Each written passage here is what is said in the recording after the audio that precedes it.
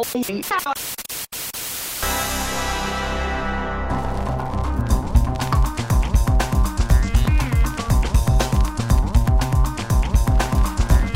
to my basement, everybody!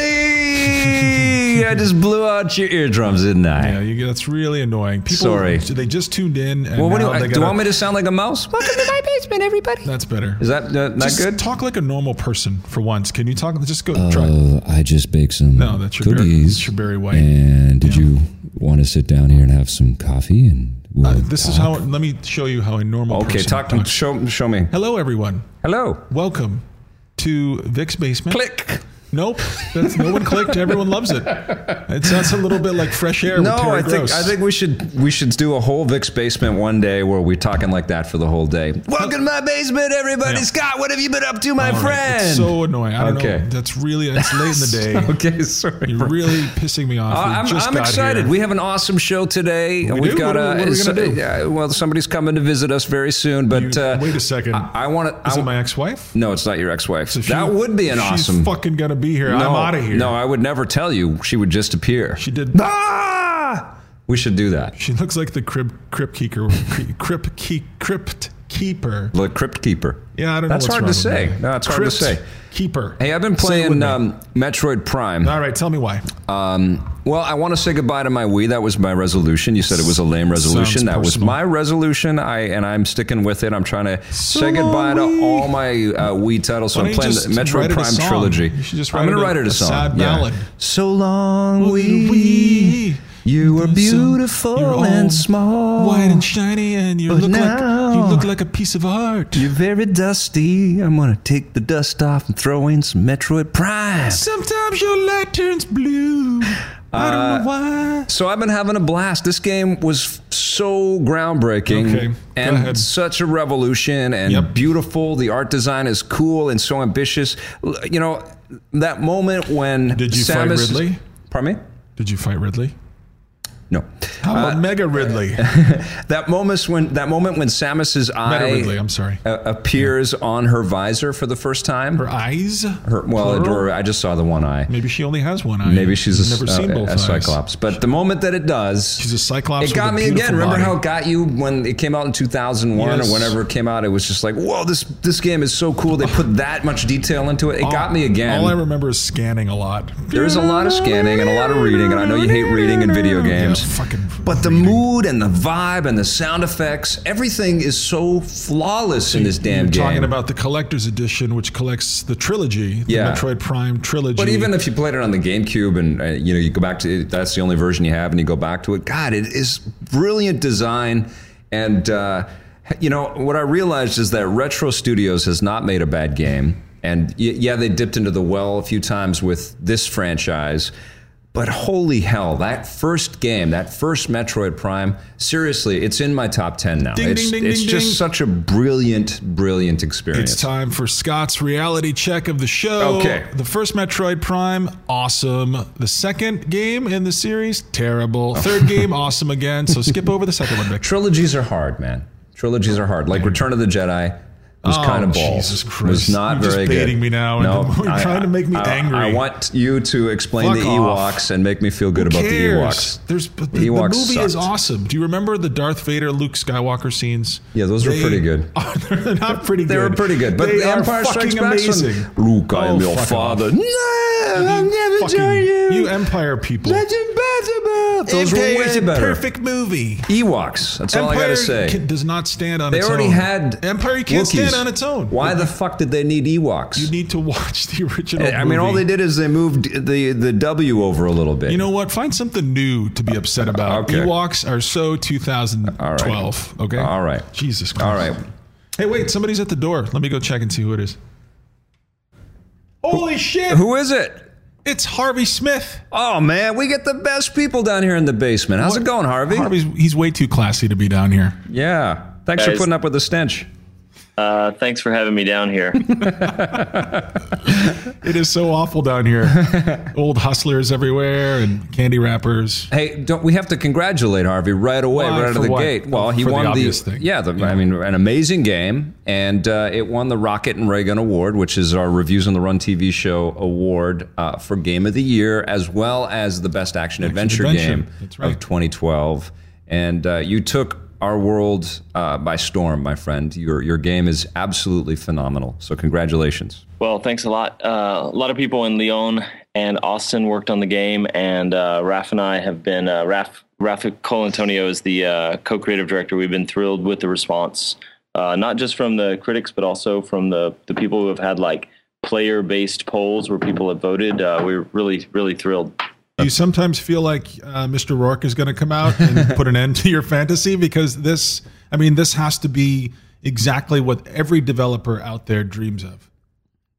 Yeah, this is like, crazy for us. It's such a good feeling, and we've worked for so long. Like, we've been dedicated to the same type of game for so long, and whenever this sort of thing happens, it is kind of out of the blue, because what you expect is this like grueling thing where like it doesn't come together and nobody quite understands, or it gets killed halfway through, and that's more par for the course. Like, I have tons of sympathy for most developers, especially on the commercial side. It's like a constant struggle. So when it all comes together, you can just see in the team members' faces. I just got back from France, and like people are lit up. They're kind of walking on clouds right now, and Raph and I feel the same. So in case you're just tuning in, we are talking to Harvey Smith. We have Harvey Smith down in the basement. He's one of the co-creators of the vaunted Dishonored, which was our pick for 2012 Game of the Year, Best Action Adventure, and Best Game of the Year. You sound like we're like on the radio or something. This is a podcast. People that press play and they're listening to the whole thing. I realized that nobody's like turned to the station. We hadn't said Dishonored. Oh, So I was trying to find an excuse to say the name of Harvey's game. Okay, so that's what that fucking was. Okay, Vic. All right. Well, that was a good segue. Fuck you, Vic. All right, that was really nice. I'm gonna be over here. Okay. Yeah, Harvey, you have had the opportunity to work on some incredible projects over the years. First, I have to ask, like, how do you get to a position where you get to work in Lyon and Austin? Like, two amazing. We want to be in that position. Yeah, like, what do we have to do to have that? Well, that's I have to give credit to Raph here, because he started Arcane when it was like 4 guys in a room in France back in the day, and he was. There are a lot of parallels you might have read between our getting into games. We've both been in games 18 years, and for him, he was inspired by Ultima Underworld the same way I was. I mean, it was like such a revolutionary game. Like, I don't know when there's been a leap as far forward as with Ultima Underworld. Like, if you can look at it relatively speaking, that was Doug Church and Looking Glass Technologies. Yep. But anyway, he started the company, and like I said, it was 4 guys in a small room in France, and scrounging with nothing, except the money they had piled up, and no backing from anyone else. And all these years later, through all the projects, the company's grown, and I've been here 5 years, and we all started Dishonored after Raph had sort of had this life goal of moving to Austin, Texas, because he knew this is where some of the Ultima games were made and the Deus Ex games were made here. That's awesome. He relocated and started a studio, and at some point I joined him and a bunch of others, some of the guys I worked on Deus Ex with and some of the guys I worked with at Midway. But the bulk of the company, the art and half the level design and our executive producer, those guys are in France, and then half the level designers and the gameplay programmers and me and Raph were here in Austin. And then there's also a core technology group in France. It's pretty amazing as well. So it really is an unusual situation where it's not 2 teams. It's 1 team scattered out, and we leave video conference up all day, and you just kind of look across your desk at the window where your teammate is sitting and ask a question about whatever. And so anyway, it does involve some flying back and forth, which is great because Lyon is kind of a food capital. And, so it has some benefits. And Austin ain't too shabby either. But, that really speaks to the global impact of video games and that universal language that the best games have all over the world. And it also is kind of, the way games are being made these days. I think you have to think in terms of what's going to appeal to people all over the world, especially at the budgets that these things cost. So I think you guys are kind of ahead of the curve. And the other thing that I'm kind of, recognizing as you're talking about the sort of your history and Raf's history is that there is a little bit of a filtering out that's been going on in games. It's so hard to make these things. It's such a complicated medium that only the lifers, only the people that are fully invested in the challenge and trying to break new ground and bring new ideas forward in the medium are kind of sticking with it. Otherwise, a lot of people are kind of shifting over to the social space, it seems. Yeah, it's a weird time to be in games, and I feel so fortunate. I have Austin is like actually a hub for indie game development, and so I have a lot of friends that work at companies like Tiger Style or White Whale Games. Awesome. And that's Tiger Style got some votes for mobile game with Waking Mars. That was an incredible game. Which we have this organization in town called Juegos Rancheros, which is like was started by Brandon Boyer, the game critic, and Adam Salzman and Wiley Wiggins. It's a really good local development group, mostly focused on the indie side. Mm-hmm. And jokingly, we get together for drinks once in a while, and we get together for monthly meetings. And jokingly, we call Tiger Styles' game "Working Moms." But anyway, it's the action gardening game, and it's really cool. And but anyway, it's kind of a hub for that, and so there's this energy about that I kind of surf at the edges of. Raf and I go to some of those meetings, even though we're not technically indie game developers, and it's really interesting talking to people. Like Joe Houston is a teammate of ours who just left commercial games after doing Dishonored with us to start an interesting strategy game called Unwritten, and he just started a Kickstarter for that literally yesterday. So it's a really interesting time. Like on one hand, we're super thrilled to be with Bethesda, and we feel like we have all of this muscle behind us making these games that we love. This crazy art style and across 3 platforms and in 5 or 6 languages, and these are really complicated games, like the ones in shooter, stealth, and RPG. But as many of our friends work outside of the commercial industry now, and it's just a really interesting time. I just asked Scott this the other day about big budget games. Do you think that they're going to die away? Do you think that the interest and the appetite to make these big budget games is because it's not going to get easier. It's going to get more expensive. It's going to get more ambitious. Do you think the developers that are currently making some of these bigger titles, like yourselves included, are going to continue with that drive and that desire to get these big budget games to market? Well, it's interesting. I think of it as a market, right? Like, what will the market support? And, I don't see it as a zero-sum game either. Like, there are lots of new avenues for making games, for funding games. There are lots of new types of people playing games and purposes for games. Like, games aren't just for distraction or education or entertainment anymore. There's more and more different avenues for why people play games. But that all said, I think that tablets are going to continue to grow explosively, and mobile devices are going to get more powerful. Those things are certainly going to take off, and games are going to get more and more social. But in my view, I think given that you can see games ship like complex hardcore games ship like millions and millions of copies. Like some of them ship 5 million copies out, and some ship 2, and some ship 15. Every year, multiple titles do that. And so it's hard for me to imagine that there's not a hunger every year for another giant sports game or a giant RPG or giant shooter. Yeah. As people continue to sort of at an evolutionary level push those forward, that doesn't mean there's not going to be lots of room for the next cool mobile game or an MMO on a phone, or as some people are doing now, or art games or indie games or tablet games. But look at the strength of Steam, and Steambox is coming, and we've got the next Sony and next Microsoft consoles coming. That doesn't even include the Nintendo stuff. So, the other markets might get bigger someday. I don't, certainly they're already huge, if you take the casual markets into account. But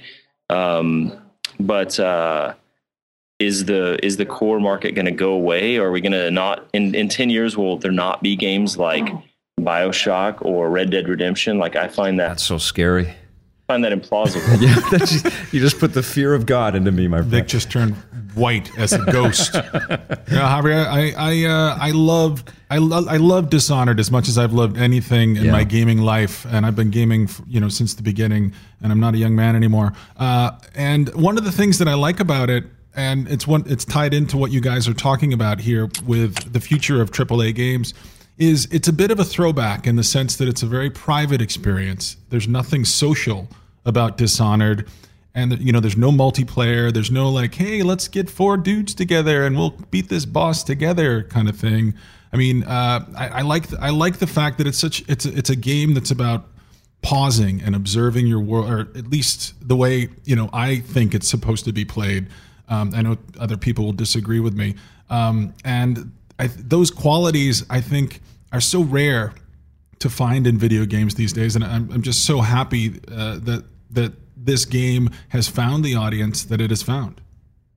Yeah, well, I'm glad too, obviously. Raphael and I work with a number of people who love this sort of thing. Like our lead designer is Christoph Carrier, who's been with Arcane since day one. And he's like one of the world's foremost guys in terms of this sort of nonlinear, cohesive spaces where characters feel like they live there. And our lead technical designer was Ricardo Bear, who also worked on the Deus Ex games. We've got these guys that just love this stuff as much as Raph and I do. And, we love multiplayer games. We love co-op games. Like I just finished Borderlands 2 with my wife. But at the same time, there's just nothing like a game where you're alone in the world and the pace is entirely yours. And you can sit on the roof and watch the birds in the clouds in the distance, or watch the fish swim, or like creep along and eavesdrop on all the conversations, or read the notes at your own pace. It's the pace and the atmosphere that you just can't get in a multiplayer game. Becomes more like a sports-like experience. There's room for all of those, I think. And there's always an audience. People always tell us. And on the indie side, you've got games like Dear Esther or Amnesia.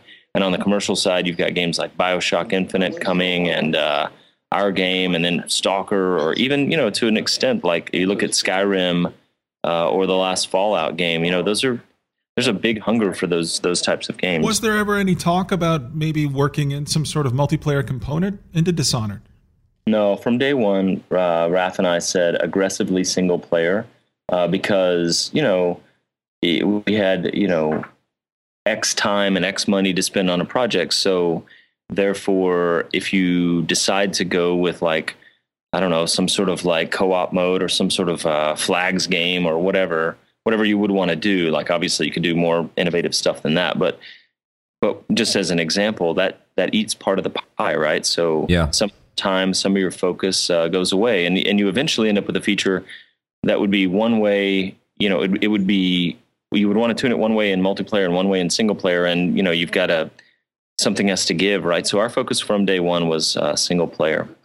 How much time did you guys spend, crafting the world of Dishonored? It feels lived in. It feels like the characters have purpose and meaning, and it adds real, resonance and weight. Well, it has a to the sense of experience. place, which I think is very rare in video games. Totally.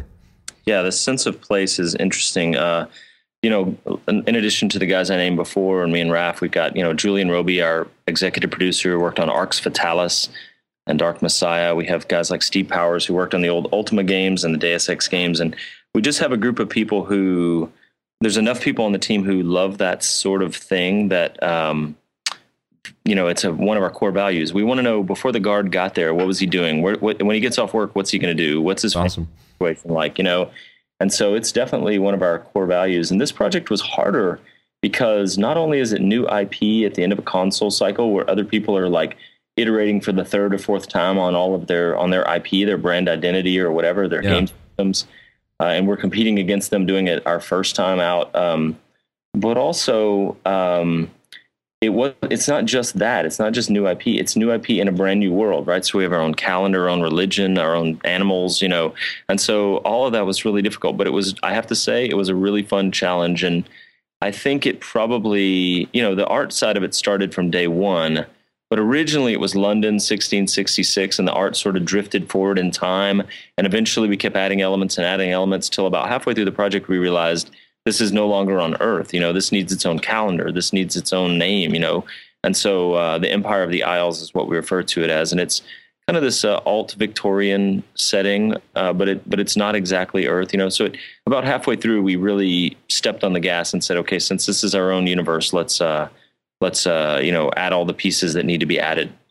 Harvey, one of the theories I've been working on for years now is that wherever a game is made, some of the DNA of the place, the geographical place, creeps into the video game.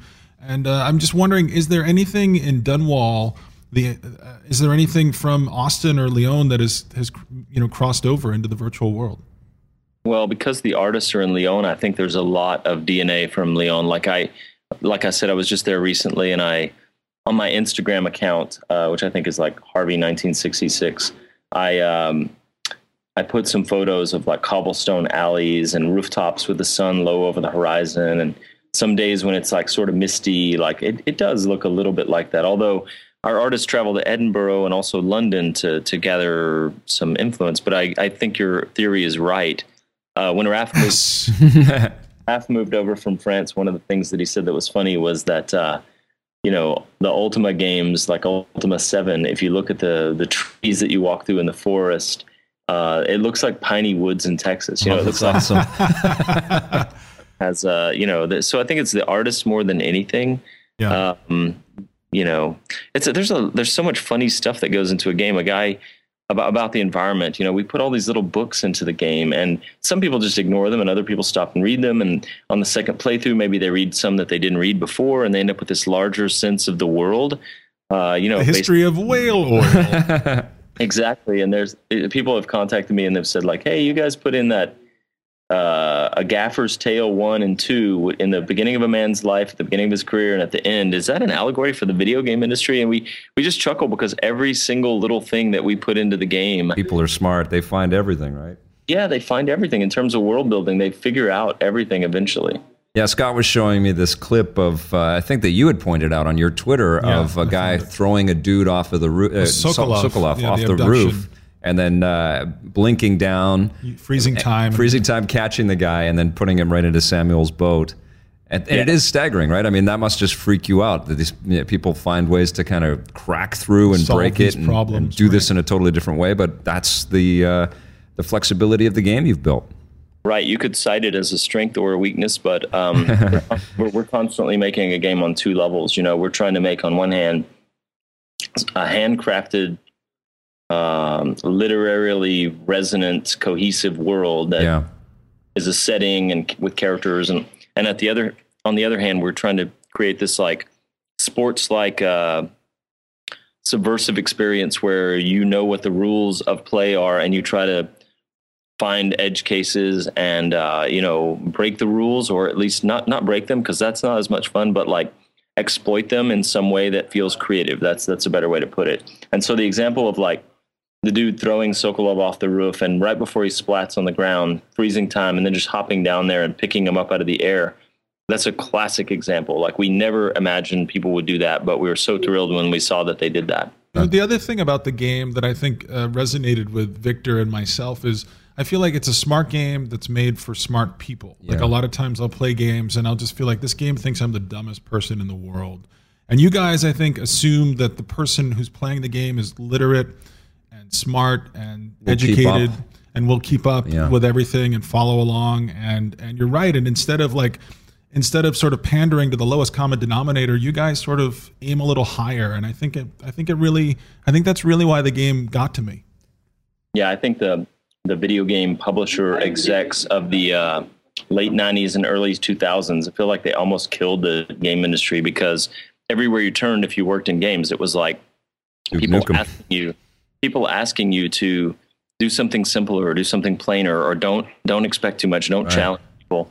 And, I feel like there's been a backlash against that. There's what we try to do actually is like, give one group of players as much headspace as they need if they want to play the game 5 times and understand more about the politics and the seasons and the religion and like sort of trace our influences and know the characters really well, then they can do that. But on the other hand, if somebody just wants to rent the game and charge through it guns blazing, they can also do that. And we try to do that on 2 levels thing, so So it's good to hear. It's good to hear that works. I didn't realize how much I cared about these people as well. Like, for example, one of the most, I guess, I have a big heart and I'm very easy. It's easy for me to cry.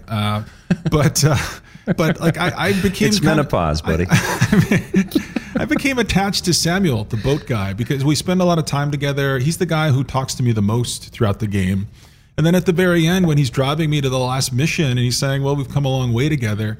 And, I'll be honest, I'll open up here on the podcast. I started to mist up a little when he said that. We had gone a long way together. We've been through a lot of shit at that point. Yeah, it's funny. This leads to so many different interesting topics, but, repeat exposure over time and actually interacting in the world with characters, whether they're just like a cluster of pixels or whether they're like an attempt to realize a human character. It's interacting with them. I think that makes people love them.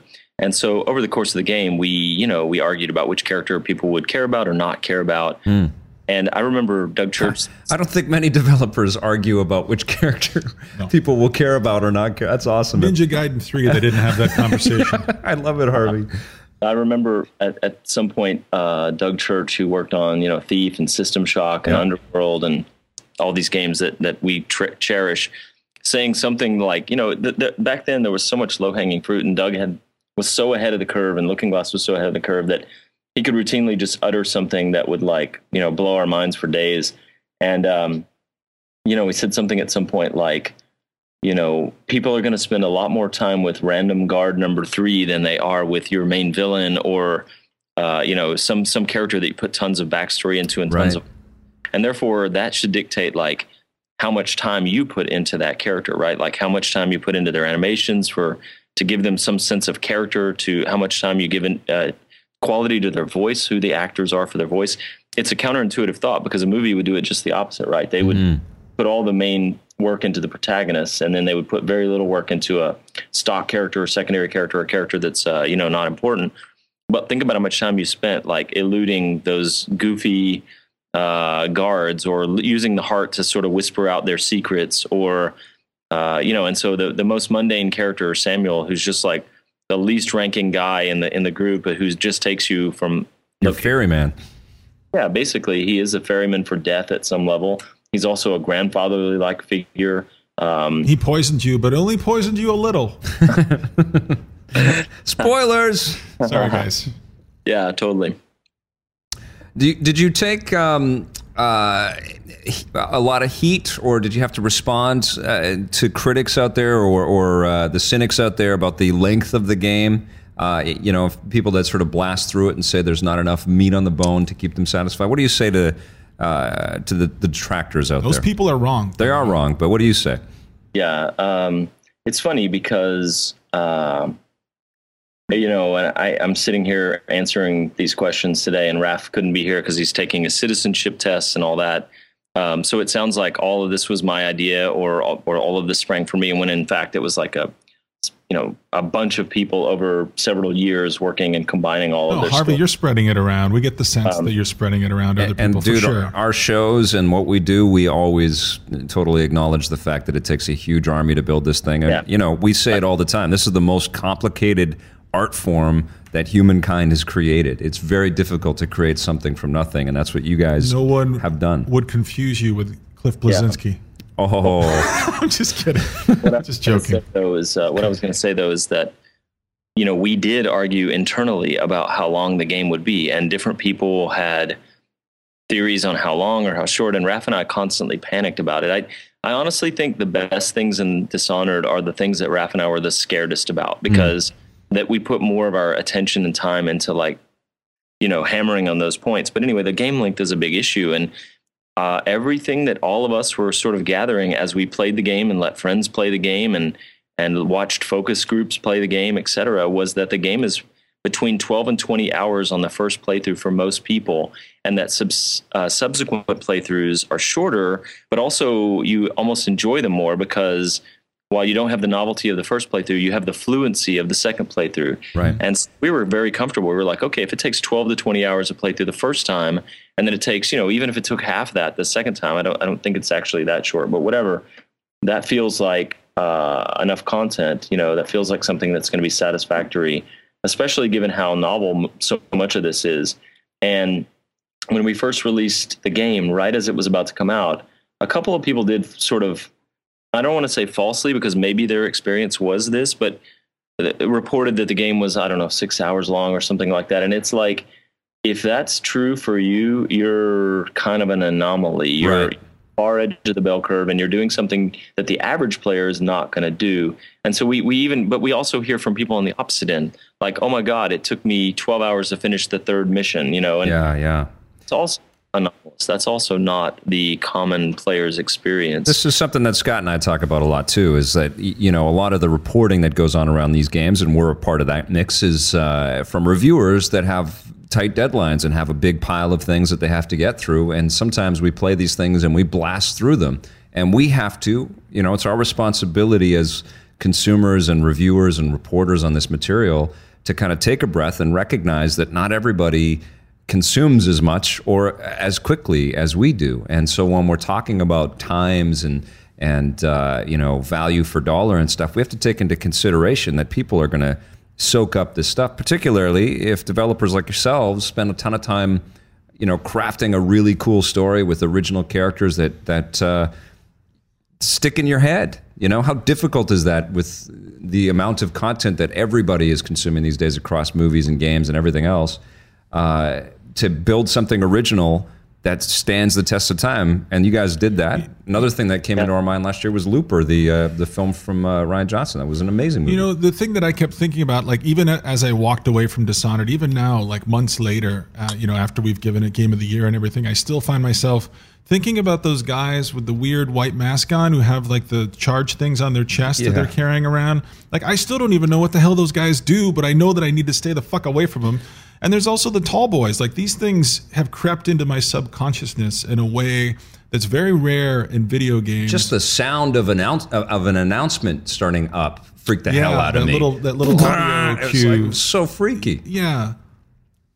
So good job, Harvey. We're just pouring it on at this point. You talk about the I don't think I fell in love as permanently and as deeply as I did with Dishonored until I played it a second time. And it was on that second playthrough that I felt a sense of mastery. I understood how the world worked, and I could go back and I could go quickly or I could go slowly. I could, play at my own pace and make things happen. And I felt much more in control and in charge. And that's one of the things that I just love about the game, is the fact that I could retell my story as many times as I wanted to, and I could make it a little different every time until it's like a Groundhog Day kind of thing, until I got it the way that I wanted it exactly. And I just love that about the game.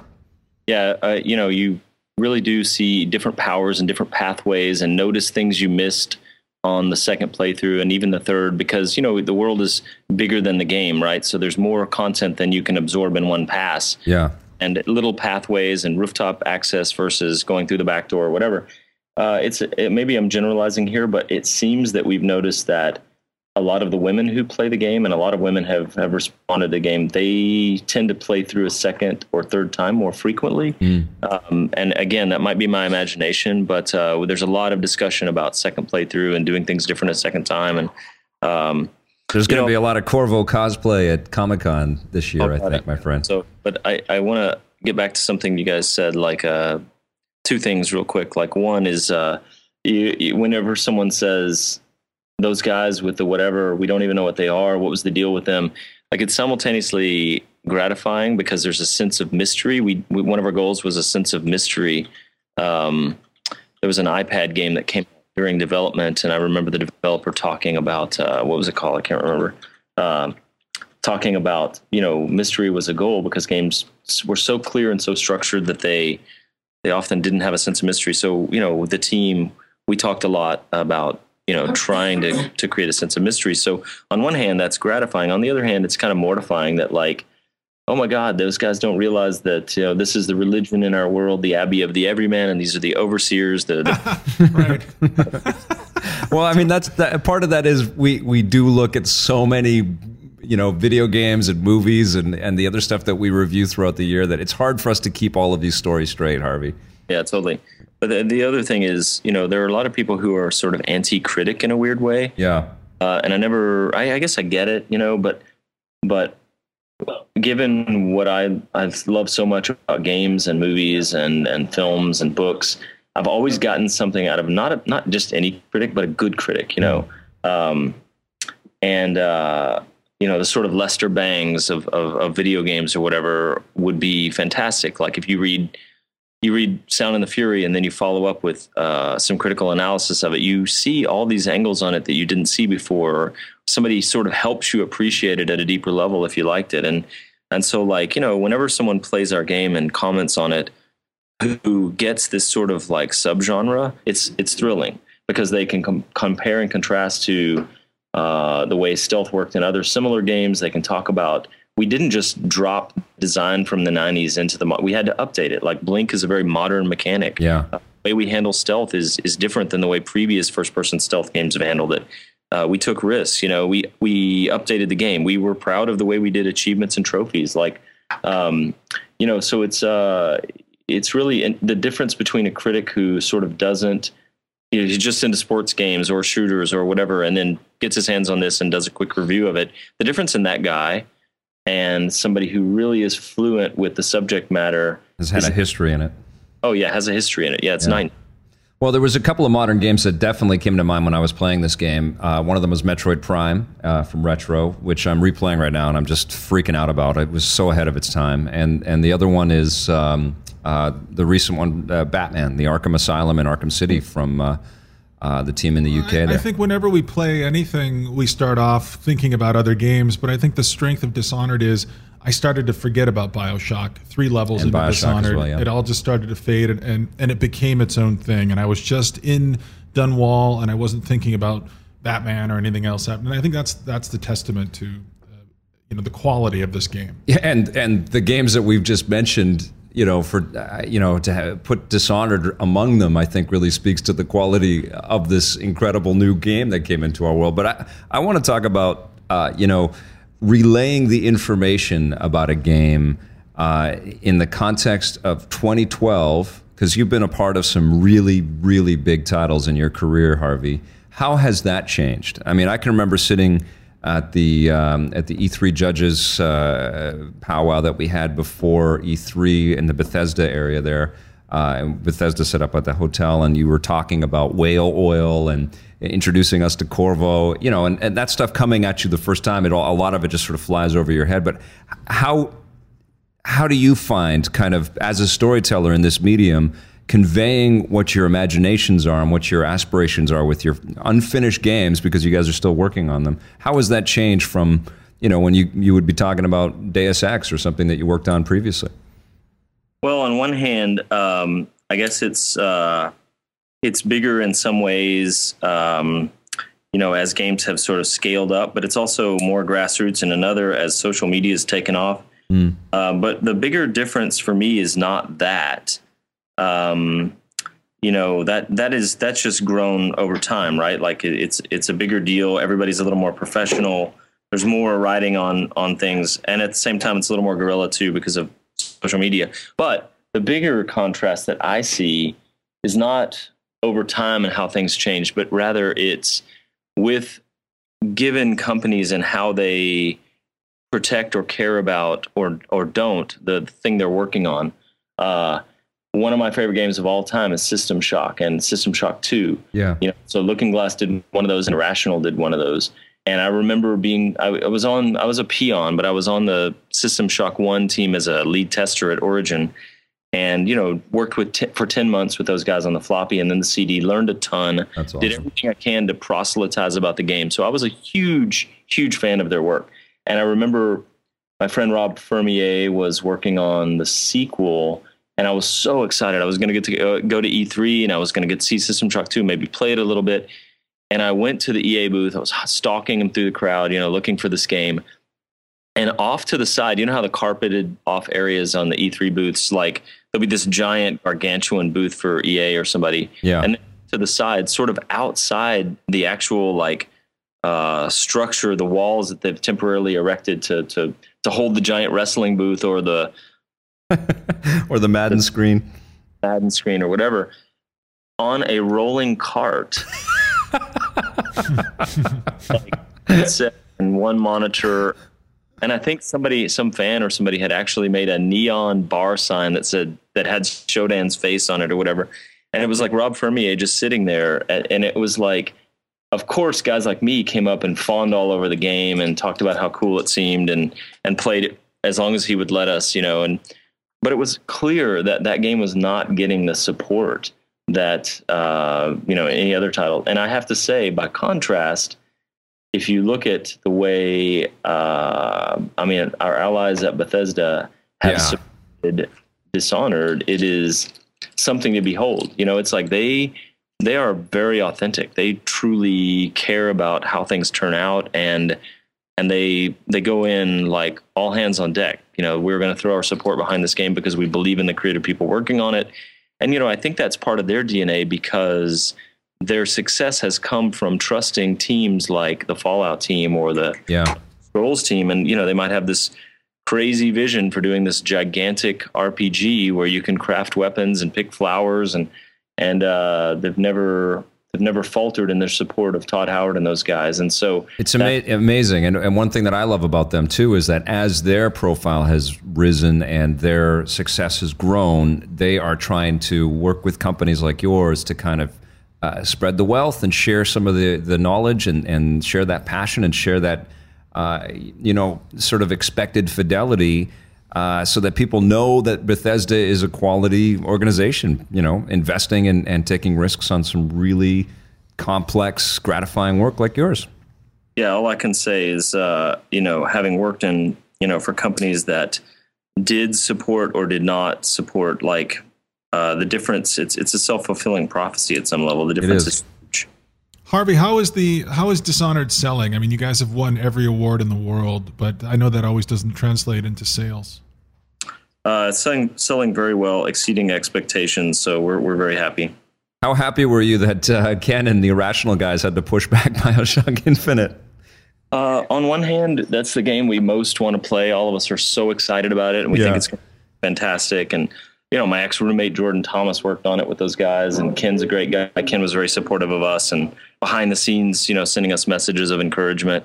So on one hand, we were super excited about it, and therefore a delay meant we don't get to play it. On the other hand,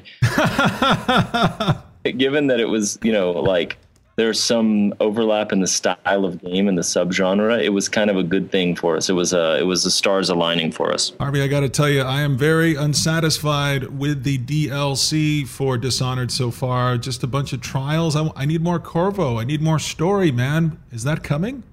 Oh yeah, totally. We're actually super happy with the mechanics. Those mechanics beg to be like used in some sort of like crazier way, and so Dunwall City Trials was a way to give you sneaking challenges or speed runs and things like that. And so we're really psyched about that. But it was quicker to get that out than it was story content, which takes a lot of time. I understand totally. I want to find out more about my friend Samuel, though.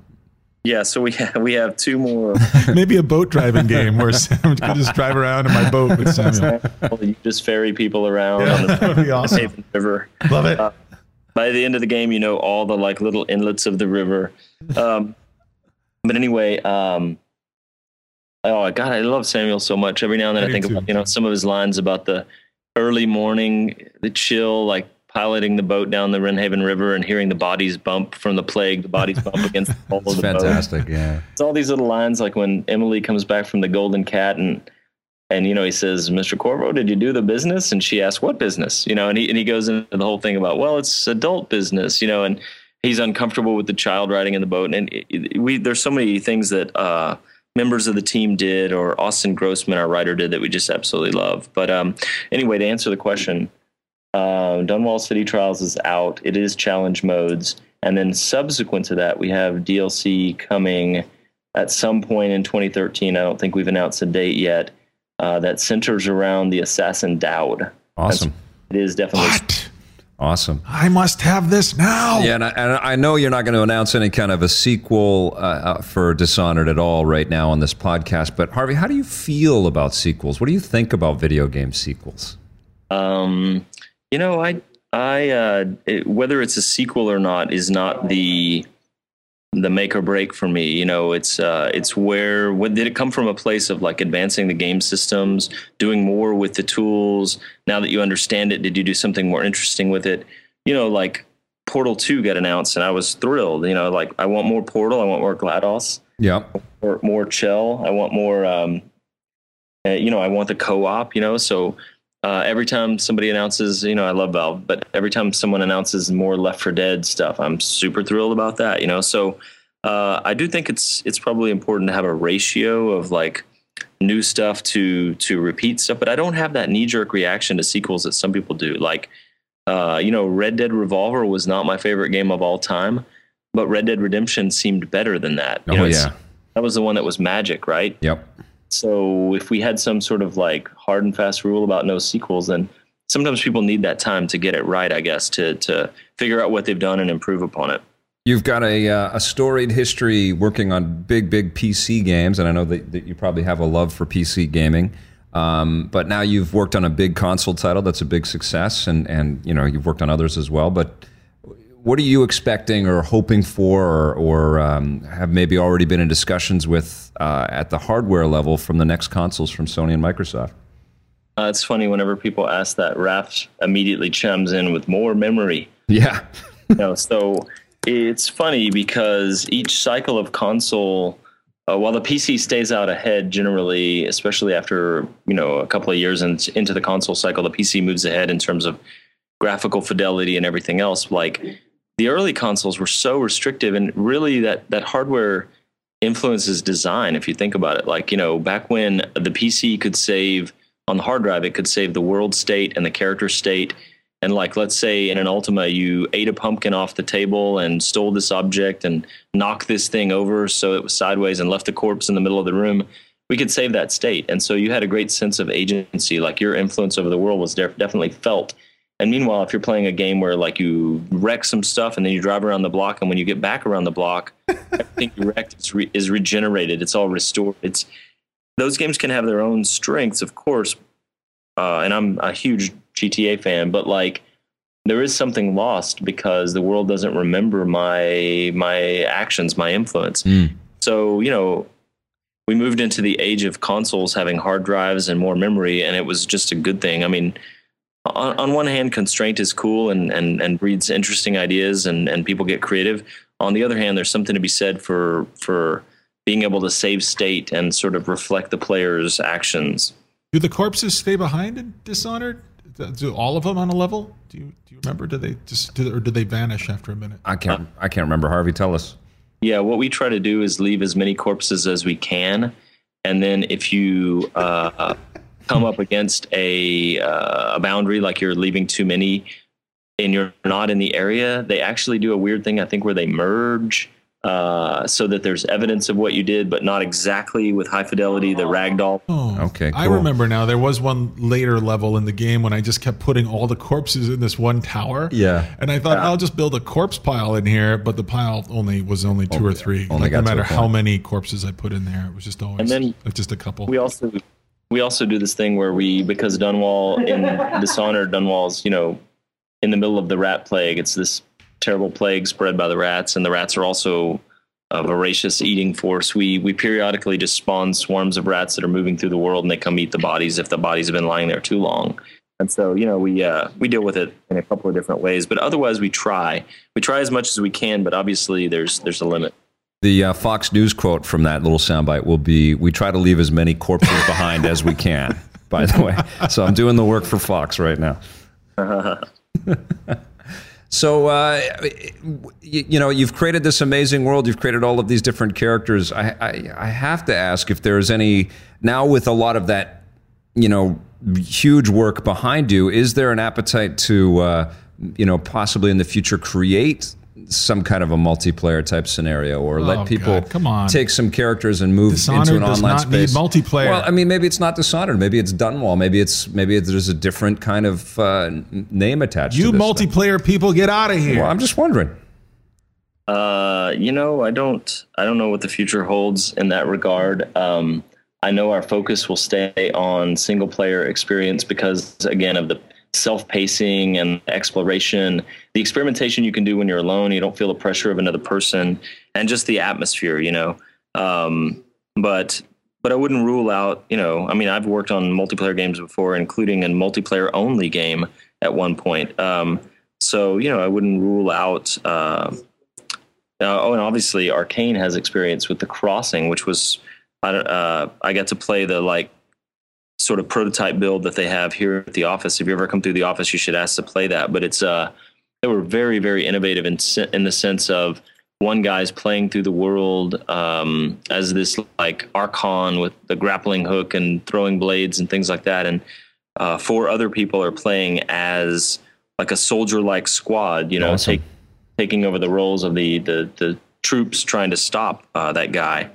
And anyway, so, I wouldn't completely rule it out, but I would definitely say that our focus is single player. Yeah, you can kind of grapple with a little bit more of the single player kind of storytelling experience if you go in that route. That Dishonored was our favorite game of 2012, but I want to know what your favorite game of 2012 was. Oh man, picking just one would be difficult. I did actually make a blog post today on witchboy.net that was my favorite gaming moments. It's not to say the best or whatever. But just on a very subjective level, my favorites. And if I had to cite a few, I'm actually on my phone pulling up my website right now, just anything. But I loved Journey. I think it's transcendent and soulful. I loved FTL, the indie strategy game. That's Do you guys play that? Super cool game, yeah. Faster Than Light. I mean, it's not just a cool strategy game, but it has the best emergent storytelling where the player sort of tells their own story because they figured out to open the airlocks to shut out the fire, starve off the fire for oxygen. But that crew member who's made of rock that doesn't need to breathe survived. I mean, it's just full of stuff like that. Yeah. Obviously, I loved XCOM because it's a throwback. There were some mobile games that I liked. God of Blades is amazing if you're into Michael Moorcock and Robert E. Howard. Waking Mars is cool. The action gardening game. Working Moms. Far Cry 3 is probably, one of my favorite. Wasn't that a surprise? Oh, I love it. Yeah. Unbelievable. Yeah, we weren't even ready for that thing because it came out way too late. It came out in December, but holy crap, that took our office by storm. Amazing game. I think I like parts of Far Cry 2 more, and I like parts of Far Cry 3 more, but certainly Far Cry 2 was one of my favorite shooters of all time. And so Far Cry 3 is just a refreshing thing. My wife and I played Borderlands 1 and 2 all the way through together co-op. And so that's love. That is love. And that's just some of the things I absolutely love this year. Not a bad year last year, and this year looks like we're going to get new consoles. We've got a good March coming up. Good March, and more Dishonored DLC. Yes. Absolutely, and we get to play BioShock Infinite. There's a lot of good stuff this year. All right, Harvey, you have to move your car. It's blocking the dumpster, and Vic's mom has to go to a reducing class, so you got to go. Harvey, it was fantastic to have you in the basement, man. Hey, follow us on Twitter, will you, man? I read your Twitter feed all the time, and it hurts that you don't follow us. Oh, I thought I did. Just send me a message. I would love to follow you guys. What you have to say is, who are you again? Who are you guys? Send me a message. I'll follow you immediately. I'm Harvey1966 on Twitter. Oh, I know who you are. And witchboy.net is your blog site? Yeah. Harvey, thanks so much for making my life last year so much better. Yeah, seriously, brother. Thank you so much for that and for being on the show today. You know how funny it is to send somebody to a plague-ridden, corrupt, diseased, oppressive, crumbling, nasty environment like this basement or like Dishonored and have them come away with a positive experience is just very strange. So thank you, too. You did it, buddy. Holy hell, another smart person on the show. Every time we have one of these really smart video game makers, I feel stupid. Do you have that same experience? I always feel very smart. I have a lot of confidence. Yeah. I mean, I'm not that confident when it comes to my physical endowment in the genital area. Yeah, all right. I don't know why I have to make everything weird. This is weird at the end. I cannot believe that we should have weird at the end. We should have we need a transitional sound effect. Weird. It's weird at the end time. just say it's time for Scott to make it weird at the end, and then I'll make it weird at the end. No, you know what? I've ever since I fell in love with Dishonored, I've been dreaming of meeting Harvey Smith. I follow his tweets every day religiously. I've known him for a long time. I'll introduce you guys at GDC. He's really? a terrific guy. Maybe we can have a meal with him? Maybe we'll have a meal. Maybe we'll create a podcast. I would just sit there. It's called Awkward Pauses as we have a meal with a developer that we like. My jaw would be hanging open, and I would just be like, this guy made Corvo. You made Corvo? Corvo.